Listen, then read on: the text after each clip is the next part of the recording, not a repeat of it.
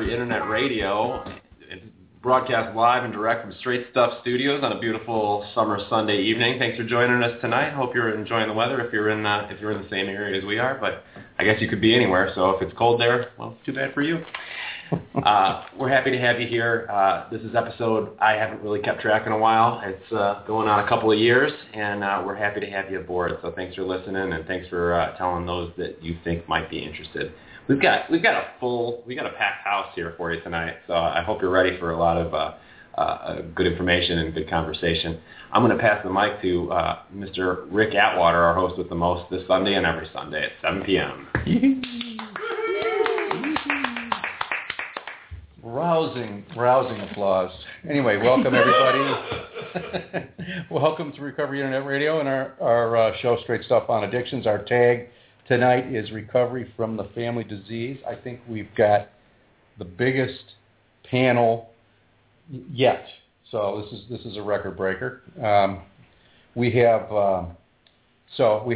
six parents here to talk to us tonight, and I'll introduce them in just a minute, but I just want to welcome everybody here, and thank you for joining us tonight, where we are every Sunday night at 7, and thanks to our engineer, Chris.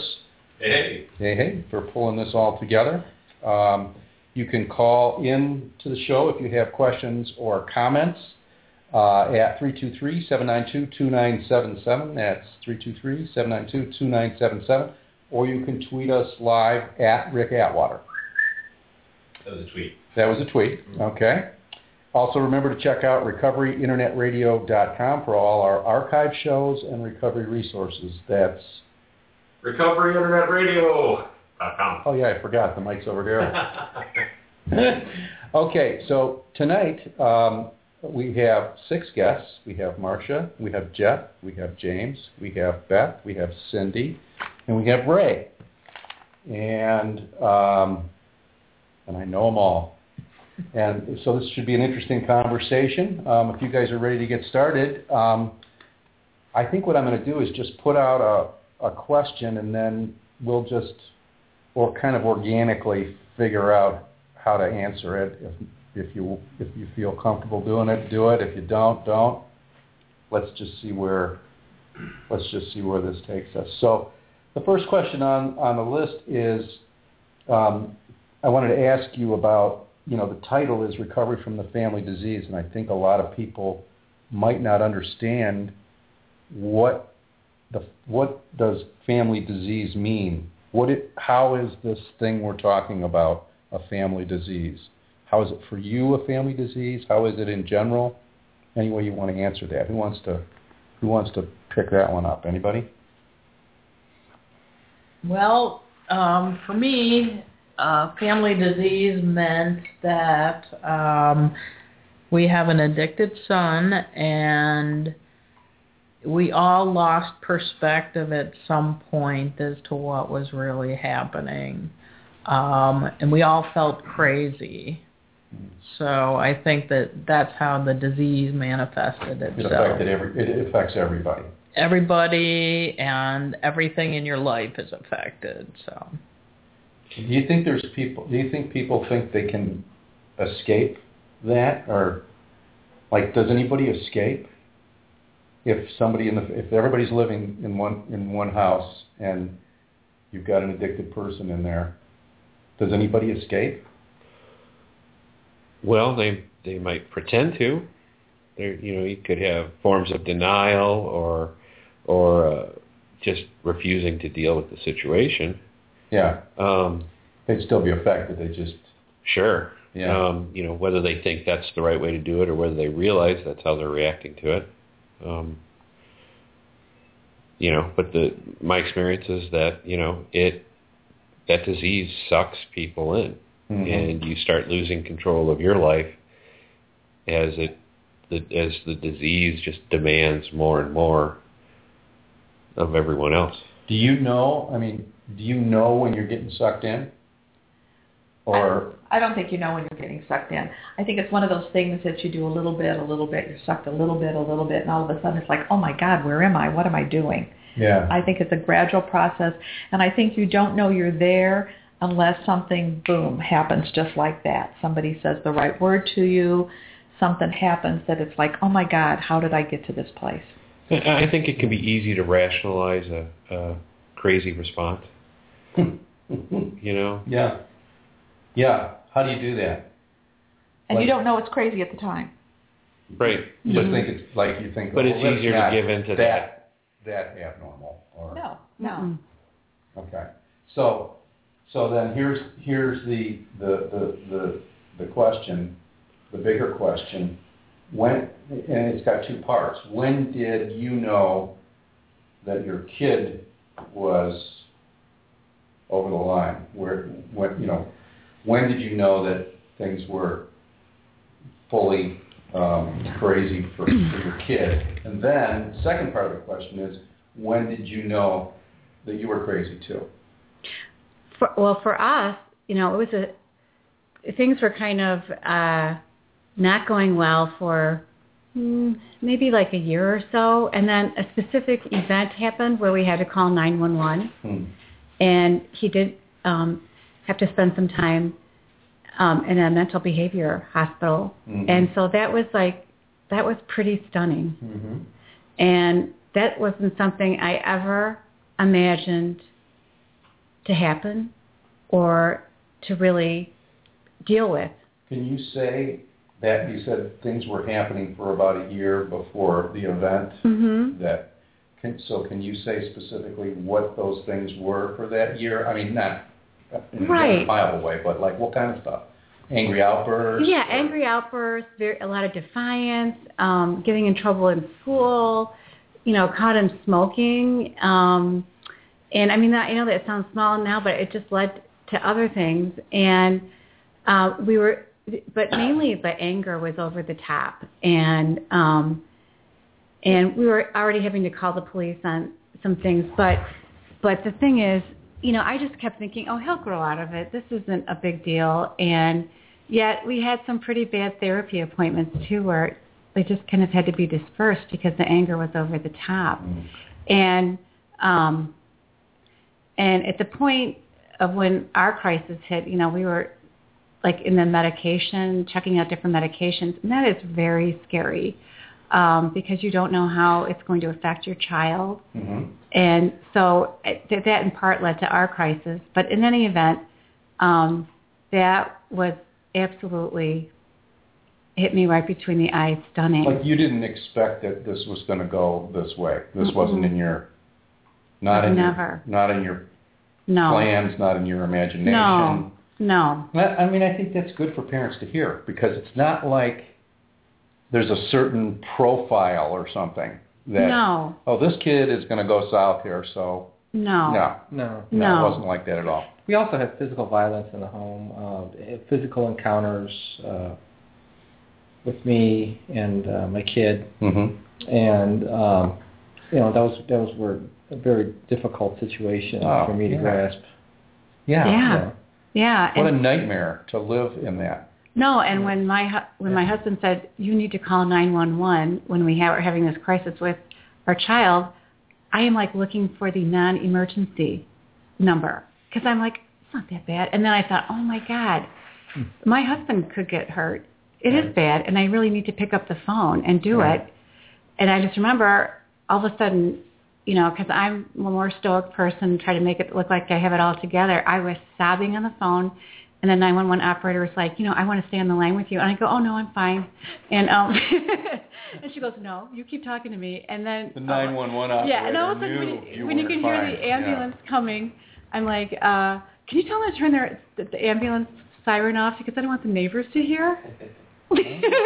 So that's my inkling of my crazy. Okay, and that's good. I mean, because people have to hear that because they think, a lot of people think that it's it's them. They're not thinking about their own, taking care of their own stuff. So what was it for? So to the first question, I would respond back and ask, well, which time? Okay. Right? Which set of symptoms did we recognize which time? Right. Ours started very young, with the normal stuff. The grades are going downhill. The principal is telling us that he's passing pills. The The list goes on and on. Right. Can I ask how young is young? 11. Okay. He's 20 now. Other times, it's the calling up. He couldn't make it to a wedding, a family wedding. We had to leave him at home. He calls up in the middle of the night and is threatening to jump out the window. Absolute crazy psychotic behavior. Depends upon the drugs that he's experimenting with. So I have a clue that there's something wrong. Something wrong. Like for you, it went in like cycles of symptoms that just kept getting, each cycle was worse. But that's what's tricky, because you go through one cycle and you think, oh, okay, well, we got through that. This. He's now it's going to get better. Well, now it's going to get better. And they try different things. So it might be the defiance, it might be the lying, it might be the stealing, the cheating, whatever. The disease is tenacious. Yeah. So it just because you block one entry doesn't mean they give up. It's going to try something else. Mm-hmm. Any opening. Yeah. Anyway. And in our case, that's that escalates, takes all of our energy, all of our waking time. Careers suffer, relationships suffer, and neighbors think you're nuts. Because who wants ambulances and police cars showing up in the middle of the night every night? Right. And I just remember, for me, one of the crazy moments was trying to tape all the doors shut so he couldn't leave and hide his shoes. Hiding his shoes. And I, what kind of tape did you use? Just regular, office tape. Yes. Scotch so tape. The tape wasn't to keep him from leaving. The tape was so we knew monitor. when to stop. Okay, I was just wondering if we were duct taping or... Okay, No. all right. That's next week. That's the next installment. Well, you also have to follow through with taping all the doors and windows in the house, because as soon as they figure out that the door is marked, they start using the windows. Yeah, okay. This is a never-ending challenge. All right, but that was one of the moments for you where... Or when I locked myself out of the house because I kept locking all the doors so he couldn't come in. And then I found myself outside with all the doors locked, yeah. Was he in? No. Oh. That would have been even more ironic. That would have been, that would have been a classic. But I'll never forget Jeff walking through Alex's bedroom door. It just disintegrated. Like the violence, it's just, it is. It's very frightening, because people could get hurt. It came to that? Yeah, with those two. Yeah. All right. Well, so the next question for anybody who wants to answer, because, well, first of all, you guys are all part of a parent support group. So let's just take a minute and talk about what that is from all your perspective. What is that? Let's talk about what it is. What do you mean? What do you do? Well, I can talk about why it's important. Okay. And Marcia maybe can talk about more of the nuts and bolts. Okay. Because for us, we had nobody that we knew or that said their children were dealing with the same thing that we were dealing with. Yeah. We had absolutely nobody. Our families, we didn't want to talk to our family about it. There's all this blame and pointing fingers, and I was not a good mother, and there's nobody you could go to. And I remember one time when our daughter came to us, and this was hopefully the last time, but she said, "I'm addicted to heroin. I need help." And right then, I had read your articles faithfully every Sunday in the newspaper, and I knew that you had some connection to a heroin support group, which was our daughter's drug of choice. So I called you that Monday, and we started going to a support group, and that's where we met Marcia and Jeff. But it was so good to me because Marcia and Jeff are like us. They're hard workers. They're good parents. They're good people. They're good parents. They just have a child who has this disease of addiction. And so I felt affirmation. I felt comfort. I felt that I could say anything I wanted to say, even if it was really bad about my daughter or anybody else, and I wouldn't be judged for what I said because they knew what I was going through. Talking about the craziness of putting furniture or pieces of clothing on the floor to see if my daughter had gone out the door, or to see when we were gone if she had gone into our bedroom to try to steal money. I mean, that's craziness. That's pure craziness. But everybody else was doing it at the same time. So I felt like I had a group that understood who I am, what Ray and I were going through, and it made me feel normal again.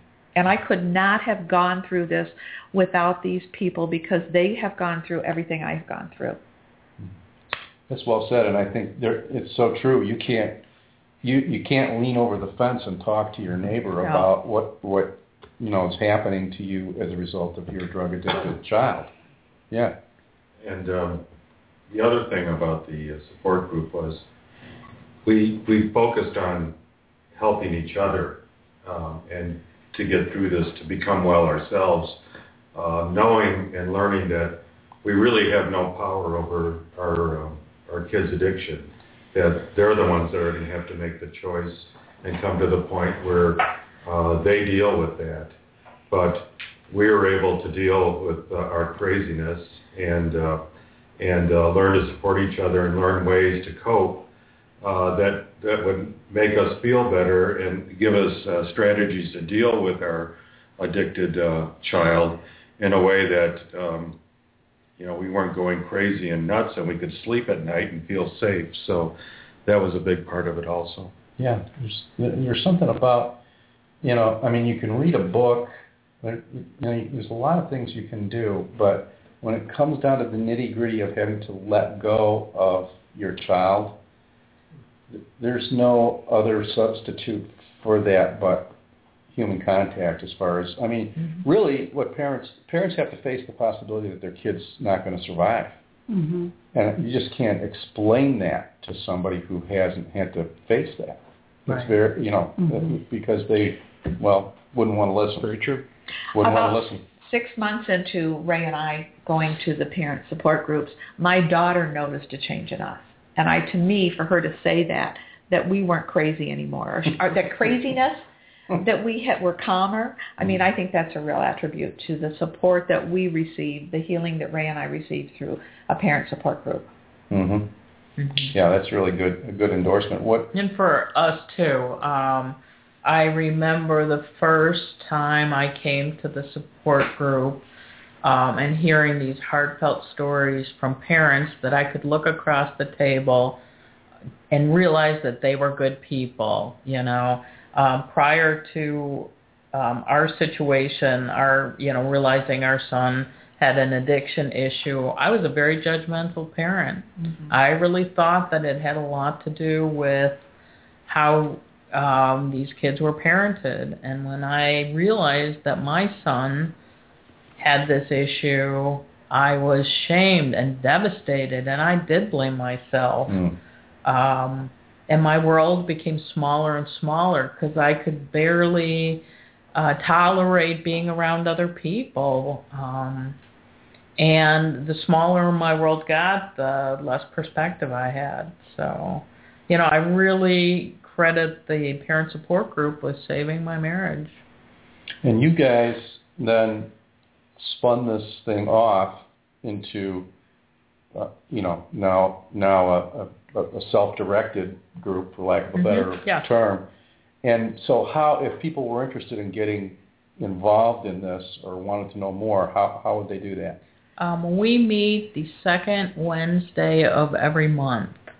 And Cindy, the address. We meet in Crystal Lake at the Senior Services building. It's 110 West Woodstock Street. Okay. And if you would have any questions, you could call me, Marcia, at 815-404-1914, and I would be able to give you directions or let you know the next time we are meeting. We usually meet from 7 to 8:30 on the second Wednesday of every month. Okay, good. And then people can also get a hold of me. You can get a hold of me through the radio station. You can any number of ways you can find me, and I can point you in the right direction. So, okay, well, that's good. I'm glad we kind of got that out there for people to, for people to find it if they need it. Now here's the question that maybe has already been answered, but do can parents get well even though their kids can't? I hear that all the time. I hear a lot of skepticism about that. Can you guys talk about that? Oh, I think so. We're Cindy and Ray and Marcia and Jeff are a little bit farther along in the journey than we are, but just from going to the parent recovery group, at least myself, and then also being involved in some other recovery groups, the thing is, like Marcia was saying about, I felt initially like I was a bad parent and I blamed myself.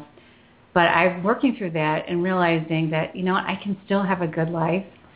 I can still, I had some crazy behavior that I needed to look at. And I initially thought when I was going to like Al-Anon that I was learning how to be a better mother to my son. But you know what? So sitting in those rooms, I realized it's really not about him. It's about me, reclaiming my life and, just working better, not working better, but having it's all about having better relationships with people, whether they're using or not. So here's the question underneath that. Does the fact that your kid has an addictions problem, does that then surface some things that were already there for you or for any of you? Or is it causal? Did your son's addiction cause you to be that way?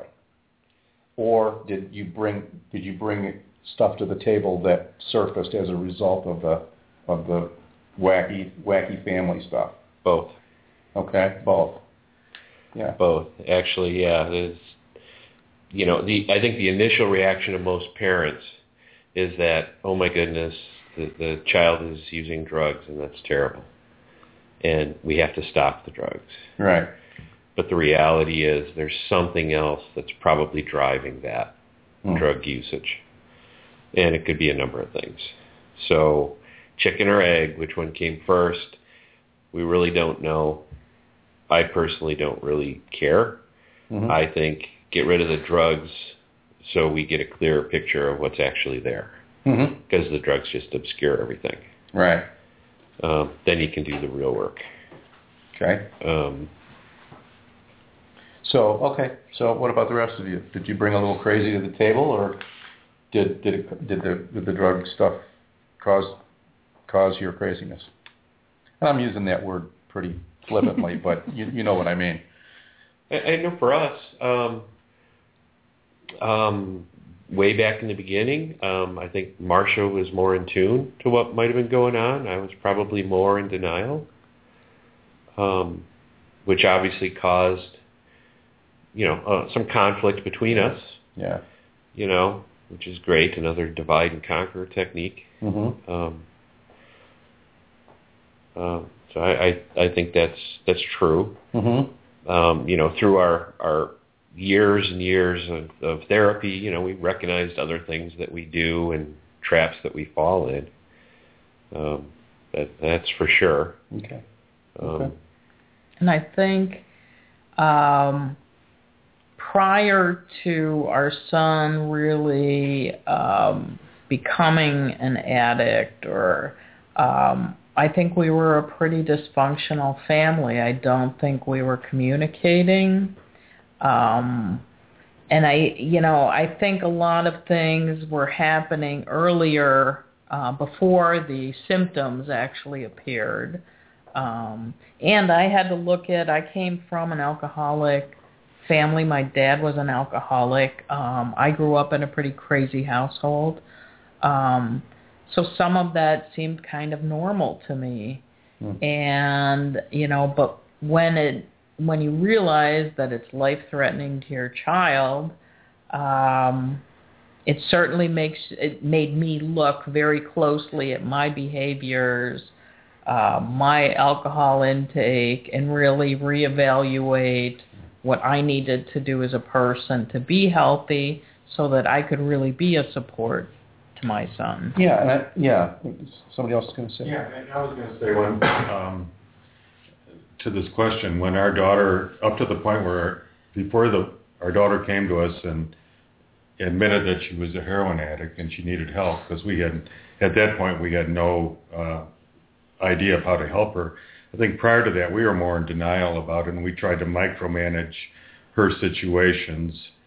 She started a little later, mostly after high school, but we tried to micromanage it, and so we really didn't know anybody or were aware of anybody that used drugs, and so this was a whole new world for us.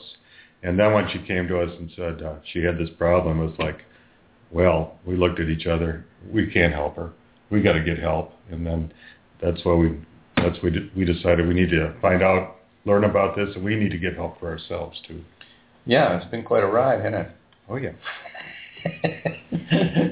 Yeah. Does anybody else have any? In terms of causation, you're asking what the chicken or the egg, but I think it puts an extreme amount of pressure on a marriage, because there's so many decisions that have to be made rapidly. You know, you're dealing with situations that you've never encountered in your life, and you're really woefully inadequate you're really unable to deal with a lot of these things, given your own personal experiences. You really can't draw upon it. Right. And it does put a lot of conflict into the marriage, because there's a lot of disagreement. There can be disagreement on how best to handle a situation, and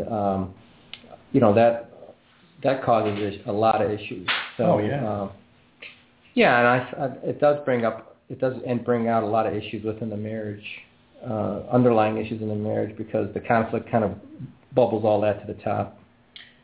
Yeah, I mean, I think that there's a saying that there's nothing so bad that addiction can't make it worse.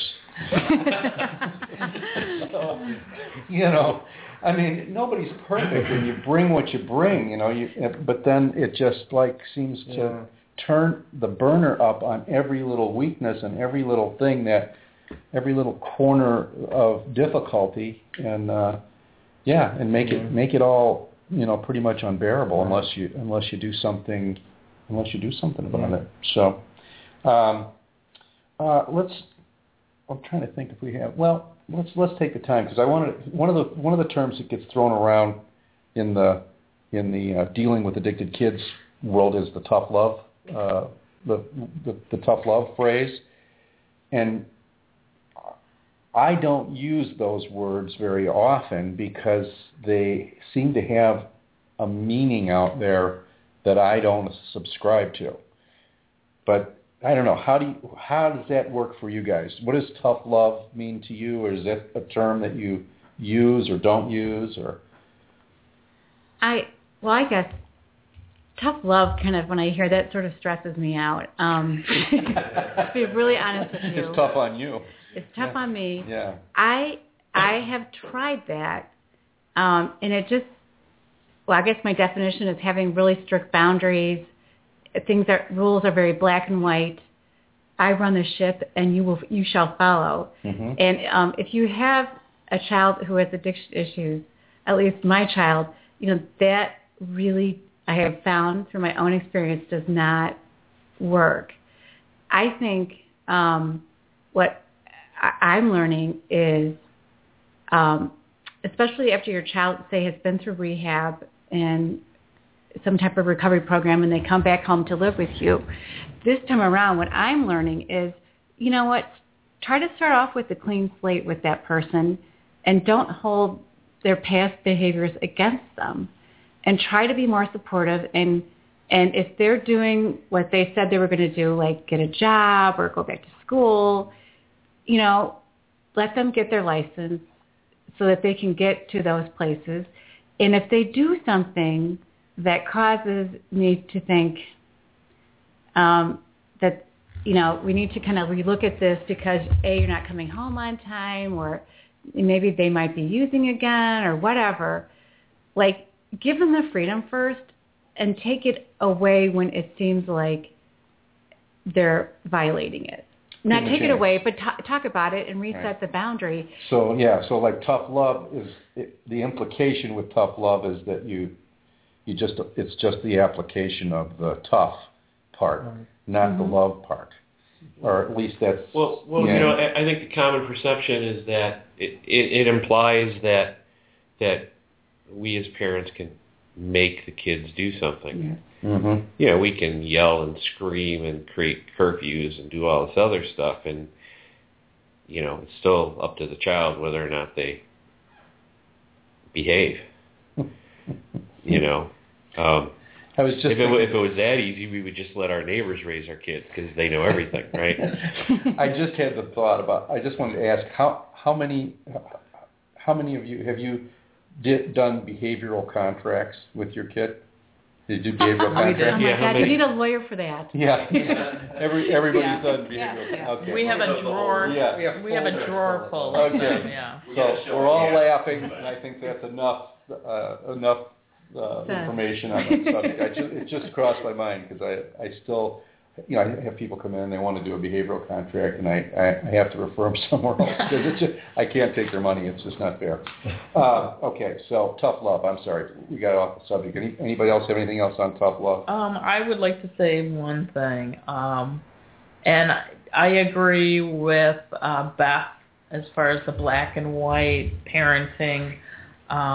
But we had a moment of tough love where our child's behavior was so affecting the whole family that we had, you know, I felt like we had to choose between the family, meaning Jeff, our younger son, and myself, or our older son who was the addict.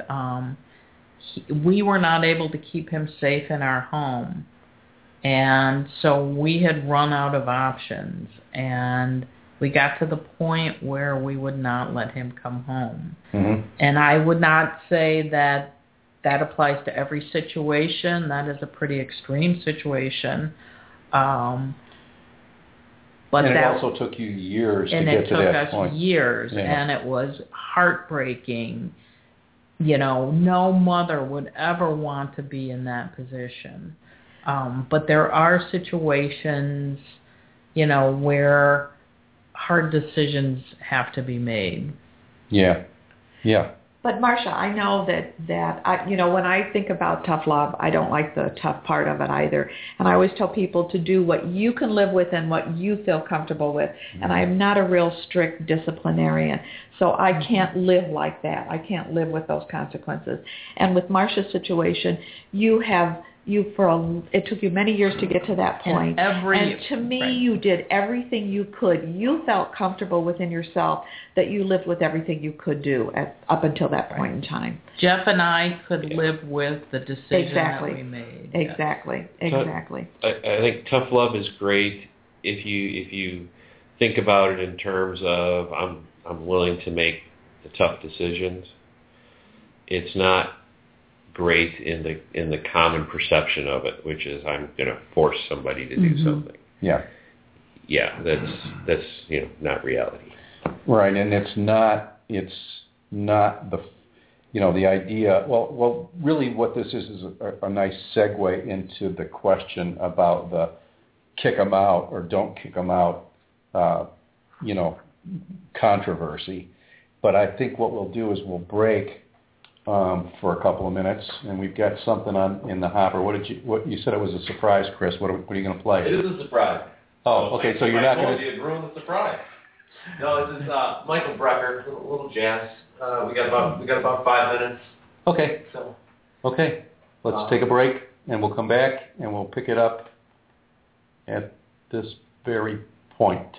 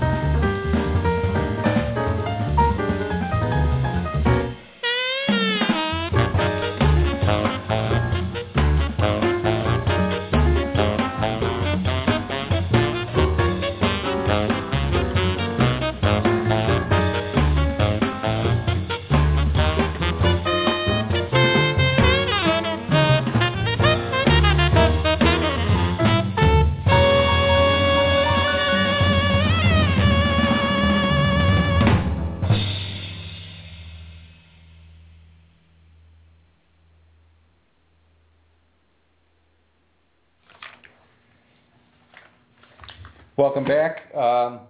And we just took a little short break there, and we're all relaxed and kicked back here. So we're going to sort of try to pick up where we left off. We were talking about tough love, and I think we pretty much wrapped that up. But the next question in the hopper for me was, how do you, as parents, continue to love your kid despite all of the pain and just destruction and anguish and whatever other descriptive terminology you want to use for the consequences of addiction? How do you maintain love? How do you do it? Well, I think you need to look at it, and I know this is easier said than done, as an illness. If your kid had cancer or some really some difficult medical issue, you wouldn't get on them because you're spending a ton of money for treatment, medical treatment, and medicine, and because maybe you have to take off work early to take him to the doctor, and I mean you just wouldn't do that. And I think it's easy to get into a trap where you believe that his behaviors are intentional and controlled by your kid, and they sometimes aren't. And you really have to continue to remind yourself that this is an illness. And most people won't understand that or agree with you about that, but that's truly what this is. And you really continue to have to, and by joining support groups or whatever, those are the things that help you kind of recenter your perspective on these are illnesses and not intentional behaviors. I don't think a lot of kids would want to be kicked out of school. That's not their goal when they get up in the morning. I don't think a lot of kids would want to go to a treatment facility. I don't think kids want to be picked up for DUIs. I mean, I don't think that is the goal of a lot of kids, and yet it happens because of an illness. How do you? Well, I want to talk some more about that. Let some of you, others of you, speak to that. But how do you respond to people who say, "Well, it's a choice. He has a choice, and he chose to act badly, and so, deal with it." What do you do? I'm not sure I figured that one out. On one hand, yeah, they made a choice. They're going to have to deal with the consequences. On the other hand, you want to maintain some sense of compassion. I find myself, even to this day, going back and forth. Mm-hmm. Should he, have to endure the consequences of his choices? It is a disease, and he didn't choose to have that. He didn't choose to have the disease, but he has chosen, on occasion, to do certain things. Sure. Mm-hmm. Sure. But I know that we have two older sons who went to college, who are young adults, who enjoy their beer, and I'm sure they've been doing it for years and years and years. Would I call them an addict? Absolutely not. They're not. They don't have a problem with it. But my daughter, when she started down that path, now heroin was what she ended up with, but she started with other stuff first. She got addicted just like that. So how can you not say it's an illness that you have a weakness for, a predetermination for? Have you ever had times where you found that it was difficult to love her? And that was an interesting question when you first posed that. Absolutely not. And I think the thing is that all the people who come to parent support group, they love their child. Otherwise, they wouldn't be at the parent support group. And so that's my measurement of what loving a child is all about. Those people at the parent support group, they love their child. And we never talked about that. In all the years we've been doing this, nobody ever talked about whether we loved our kids or not. Mm-hmm. We love our kids. Well, yeah, and I obviously you do it, and I think the interesting thing is you can have a lot of emotions. Mm-hmm. You can love somebody and you can hate them, and mm-hmm. you can be angry and you can be proud. And I mean, I don't think it's a one-track deal. That's what gets so complicated. Because I'm sure I don't know how anybody could go through what you folks have gone through and not have at times feelings of anger and. Sure. You mean we're not allowed to change our mind? We can be angry and not want her around and be disappointed and all those other things. But again, the base is we love her. She's our child. Yes. Yeah, and I would, agree with that. But I mean, of recent, I've been having some issues with my son that I was really disappointed. I'm like, oh my God, not this all over again. And I was really having a hard day. And it's kind of like post-traumatic stress syndrome. You really kind of go back to places you don't want to go anymore. And so what my behavior is like, I want to fix, manage, and control. And so I was I decided to go to yoga. I decided, call a lot of people. And I called my Al-Anon sponsor, and she said, I go, you know what? Why do I have this kid? I don't think I'm really equipped to handle him. And she said, you know what? God gave you this kid because he knows that you can stretch in different ways. And he puts you in charge of him for all kinds of reasons, and for that just seemed to chill me out. And I think one of the things I'm learning, I'm not always very good at it, is just learning to detach at times, detaching with love, because sometimes you have to do that. I noticed that you said I was having a bad day. Yep. Which that's a whole lot different than the world is ending and things are going completely to poop, and had to think about that for a minute. That's a step in the right direction. But you don't always have good feelings about your kid or about yourself in regards to your kid. It doesn't mean you don't love them. Right. Yeah, sure. And we just went through a relapse actually just this week, and I have to say, again, there were a whole range of emotions, and the first day was a tougher day, and all those emotions, that trauma feeling came up.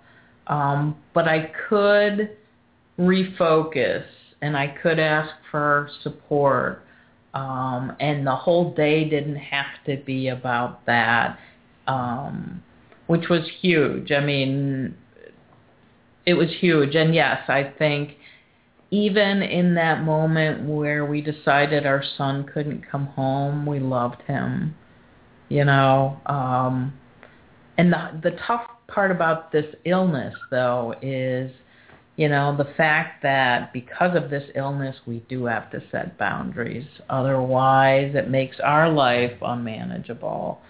And as a parent, every parent parents in a different way, and what you can live with may not be what someone else could live with. And I have so much more compassion for any parent out there that struggles to be a good parent, to their child. And I think this is a really, really tough illness, And, well, go for it. I was just going to say that in a totally different vein that, every child, whether they're ill, healthy, young or old, has one thing in common. The child never asked to be here. So, it's kind of easy to love, your children and if you remember that. They didn't ask for this. Right. It's a good They might have created it and, all the other hardships, but you don't have to treat them all the same, but none of them asked to be here. It's interesting, though, because I know that we all do love our child because we're all together and we talk about it. But I know when my daughter was going through intensive outpatient therapy, she asked one time, it was her birthday, I think it was, and she asked if she could have a bonfire at her house and invite her group over, and I said, sure, why not? And those kids, they were kicked out of the home at a very young age. They were like in awe of Ray and I to open up our house to them and have a bonfire, and we cook, I don't know, marshmallows or whatever, because their parents wouldn't even deal with this. They were in denial or they were angry at them. And here we were opening our whole house up to them. And that was so unusual for them. So, there are kids out there who don't feel that love from their parents, which is too bad. And that makes it all the harder. What do you, we were talking a little while ago about the just kick them out syndrome. I mean, a lot of people, I get, a phone call. I get probably 2 phone calls a week. Do you think I should kick them out? And so I'm sure that you either have struggled with that yourself or talk to people who do struggle with that. I just call it the kick them out syndrome because it's as if it's the same. We were talking about this in a way the same thing as the tough love business. There are places for that kind of tough love to take place, but kicking them out doesn't seem always to be the answer or the panacea for addiction. But people seem to think so. Like, is that somehow going to solve all the problems and they're going to get well? Or I don't know. Have you been through that yourself? Yes, absolutely. Okay. And it's wonderful because you do hear it. And on one hand, people say it, it's become cliche, and they offer absolutely no advice on how to actually do it. What does kicking your kid out mean? Does that mean, waking them up in the middle of the night, telling them, get the heck out, and, your stuff's going to the end of the curb? Do you wait till they're out at some kid's house and you can take their stuff and just put it at the end of the curb? Is this a minor child? In our case, we've had to do it a couple of times, where we announced that, oh, by the way, you're not coming home from rehab, you're going off to boarding school. Mm-hmm. That's one way to do it. Another way, which was really interesting, I thought I'd come up with a very good way to do it. He was almost 18, and I told him that we'd reached the point we couldn't handle it anymore. And I told him in a very even tone, I said, we've reached the point where you need to start making arrangements to live somewhere else. I didn't say anything else. I didn't say, leave right this minute. I didn't raise my voice. I said, you've got to start making arrangements. You're now in charge of your life. That was an interesting consequence because didn't he call these 10 minutes later, the sheriff is standing at the door. Uh-huh. And my son had accused him or accused me of, violently throwing him out of the house right that minute. And the sheriff just wanted to know whether or not they should arrest him and take him away. Because he was under the influence. Because they thought he was under the influence. I said, well, what's the difference if he's under the influence here or in jail? I mean... Well, and who would have to bail him out? At this moment, it's kind of not really what we're talking about. So there's lots of different, and you didn't get to that. Again, you didn't get to that. That wasn't an early intervention. This was something that you came to based upon your own... In our particular case, it became clear after a lot of work, a lot of attempts to work through this. It really became clear that in order to salvage the rest of the family, we needed to cut off the disease. We needed to remove him from the house, mm-hmm. Which is difficult to do with a minor child. Yeah. And I stand by our decision in this case. It was a good thing. I think we did it in loving ways. We, mm-hmm. As we maintained our parental responsibilities by doing this, making sure that he was in a position to learn the skills and to actually have some chance of success at independence. And we were able to save our own sanity and get enough distance where we could begin to heal ourselves. Mm-hmm. Have you guys been through similar things? Yes. Yeah. We made a decision to remove our kid from the home when we felt that there were safety considerations. Mm-hmm. With also another child in the house that we feared for. And